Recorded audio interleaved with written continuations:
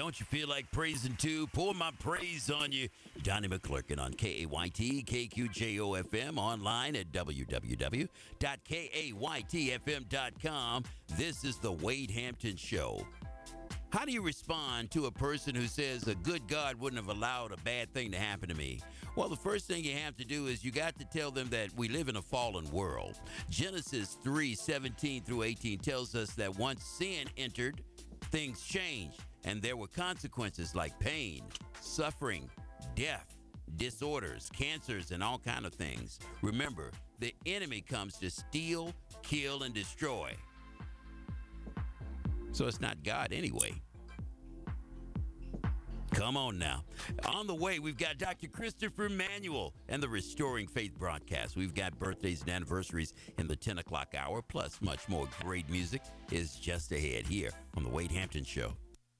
You're listening to KAYT 88.1 FM, Gina, Alexandria, 98.9 FM, Monroe, West Monroe, 92.5 FM, Shreveport, Greenwood, 100.1 FM, Lake Charles, and KQJO 99.3 FM, St. Joseph, Louisiana, Natchez, Mississippi. Praise the Lord, everybody. This is the Restoring Faith broadcast, and I am Dr. Christopher Manuel, pastor of the Smyrna, Maranatha, and Natchitoches First Seventh-day Adventist churches here in Alexandria and Natchitoches, Louisiana. We desire to present the gospel of Jesus Christ to a dying world in the final moments of Earth's history. And now, today's broadcast. That's what they say.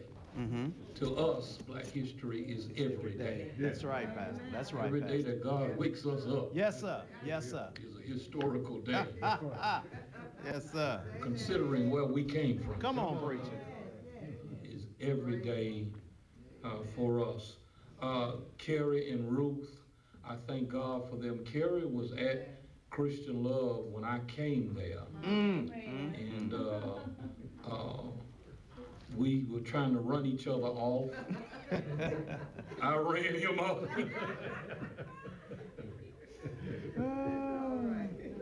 But Carrie is still, Carrie and Ruth is still our family. That's right. That's right. Still. They're in our hearts. Yes. They're in our hearts. This church, when Reverend Davis was here, this church was actually built off of the plans of Christian Love.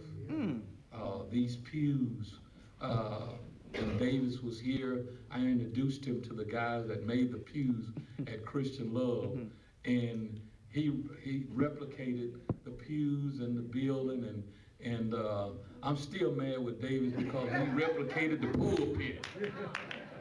Still mad. We were the man that when he made that first pulpit like this one, he made the first one that we had, and then Davis saw the one that we had, and then guys all over the nation started getting them. But we thank God, Smyrna. So Smyrna, talking about Black history. Yes, sir. Black History Month, this revival, Black History Month. I asked God, what would he have us to say tonight? And it came from the book of Nehemiah, chapter 2, verse 18. That's my old Caden cutting up over there. Yeah, that's my little homeboy. Yeah, he's from Shreveport.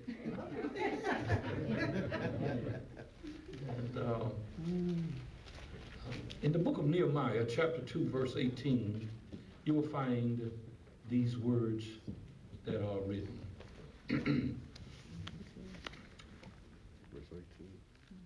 Nehemiah found out while he was in captivity. There is something that I learned about Nehemiah. His body was in captivity, but his mind wasn't. That's right. That's right. Y'all gonna talk back? Yes, sir. Yes, sir. Your body can be in one place, but your mind has to continually be free. Yeah. Watch it. Because Jesus said, therefore, if the Son shall make you free, Yes, sir. Yes, sir. you shall be free indeed. Yes, sir. Word got back to Nehemiah while he was at Babylon. He was the king's cupbearer. Yeah. You know the story. The cupbearer had a very dangerous position because the cupbearer would sit next to the king, and before the wine was poured and given to the king, the cupbearer had to taste it. That's right. And if the wine was poisoned, then Yeah. the cupbearer would die. Yeah. All right, all right. Somebody was trying to take the king out. So not only was it a dangerous position, but it was a trusted position. Yeah. But Nehemiah had gotten into the heart of the king. How many of you know God will open doors? Yes, he will. Yes, he will. No matter where we are, God opens doors. The Jews had been taken into captivity. Some of them had been set free, but the Jews had been taken into captivity for over 70 years because of their disobedience. That's right, Pastor. That's right. That's right. Anytime a people or a nation turn its back on God, there will be some repercussions. Yes, sir. I need to say that again. Anytime a people or a nation goes against the laws and statutes of God, there will be some repercussions. Yes, sir. The door is open for sin, and when sin comes in, sin brings slavery. My Lord. Y'all gonna listen at me now. Sin brings these things with it. And so our nation has to understand where we are. Yeah. Whenever a nation starts to go against the very nature that God and laws and statutes that God has set up, then something is bound to happen. So this had happened. Nehemiah, it got word back to Nehemiah that in Jerusalem that the walls had been torn down. Nehemiah, being a Jew, this meant a lot to him because the walls always showed the strength. Can I just talk to you for a minute? Yeah, go ahead. Because the walls always showed the strength of the people and of the nation, and the walls had been torn down. In the African American community, as we have gone through history, our walls has been torn down. Yeah. They've been injured. Our morality, whenever our dresses come up and our pants go down, Mercy, mercy. whenever we have tattoos everywhere, whenever we get into and adopt the same things that the pagans do, then our walls are down. And so here you find after Nehemiah gets the word, then Nehemiah goes to the king and petitions the king. By him being in the king's heart, the king allows Nehemiah to go back to Jerusalem. Then he gets there, and then we picks up in chapter 2, verse 18. Nehemiah gets there, and he said, then I told them, which was the people, the Jews, this peculiar treasure of the Lord. Then he said, the hand of God, which was good upon me, as also the king's word that he had spoken unto me.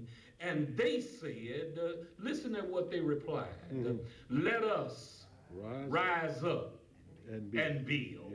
So they strengthened their hands for this good work. That's what I want to talk to you about this evening. Let us rise up and build. All right. Touch your neighbor and say, neighbor, let us rise up and build. All right. Grass will wither, the flower will fade, but the word of our God will stand forever. If there is a word that we ever needed to hear in this time that we live in, especially in the last 3 years, especially in these last 3 years, we need to stand up and say, let us rise up and build. Racism is as rampant as it has been Yes, sir. in over 50 years. Yes, sir. Our people need to stand up and say, let us rise up and build. Our elders, if you would go back, they had it right. They had it right. They taught us, yes ma'am, no ma'am, yes sir, no sir. They taught us how to get our own. My dad, which was way less educated than probably any of us in here, my dad took me over to his house one time because I had gotten mad with my brother because my brother wouldn't let me drive his car. And my brother and I were about to fight, and my dad came over to our house, picked me up, put me in his old Ford truck, took me over to his house, and took me out of his truck and said, Larry, said, you see that house right there? I said, yeah. He said, I can set that house on fire. And I didn't know what kind of sense that made. And I wanted to know where was he going with this. He said, you know why I can set that house on fire? I said, yeah, Dad. He said, because it's mine. Yeah, that's right. He says, here's something I want you to keep for the rest of your life, son. Something of your own is better than anybody's. That's right. He said, always get your own stuff. He said, you can't fight nobody about their stuff. He said, get your own car, your own clothes, build your own house. Am I talking to anybody? Yes, sir. So these things our people must learn to do on their own. James Brown had a record out years ago. He said, I don't want nobody to give me nothing. Open up the door and I'll get it myself. That's what he said. Our people must learn and adapt. Am I talking to anybody today? Yes, sir. I am talking to black folk. Yeah. We had to learn, we learned these things.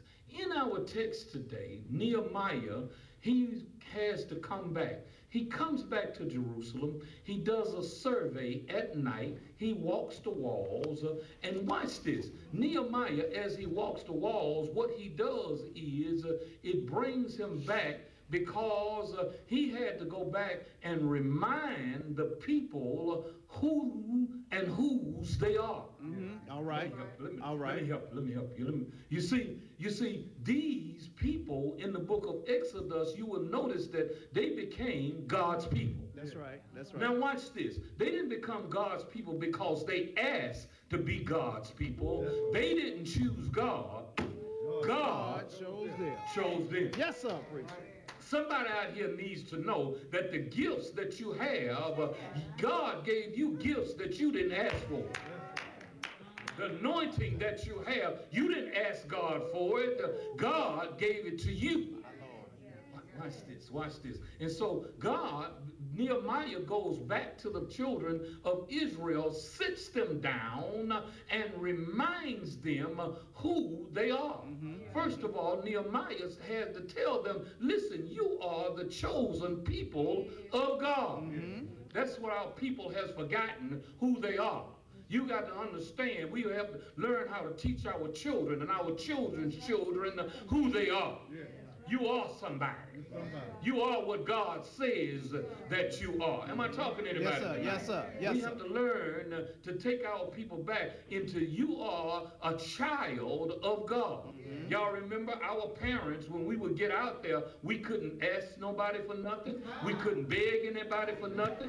We couldn't eat at everybody. Am I talking to anybody? We couldn't eat at everybody's house. We couldn't do in and everything because if I did and it got back to Julia Turner, she would say, boy, you embarrassed me. I said, well, everybody else was doing it. She said, you are not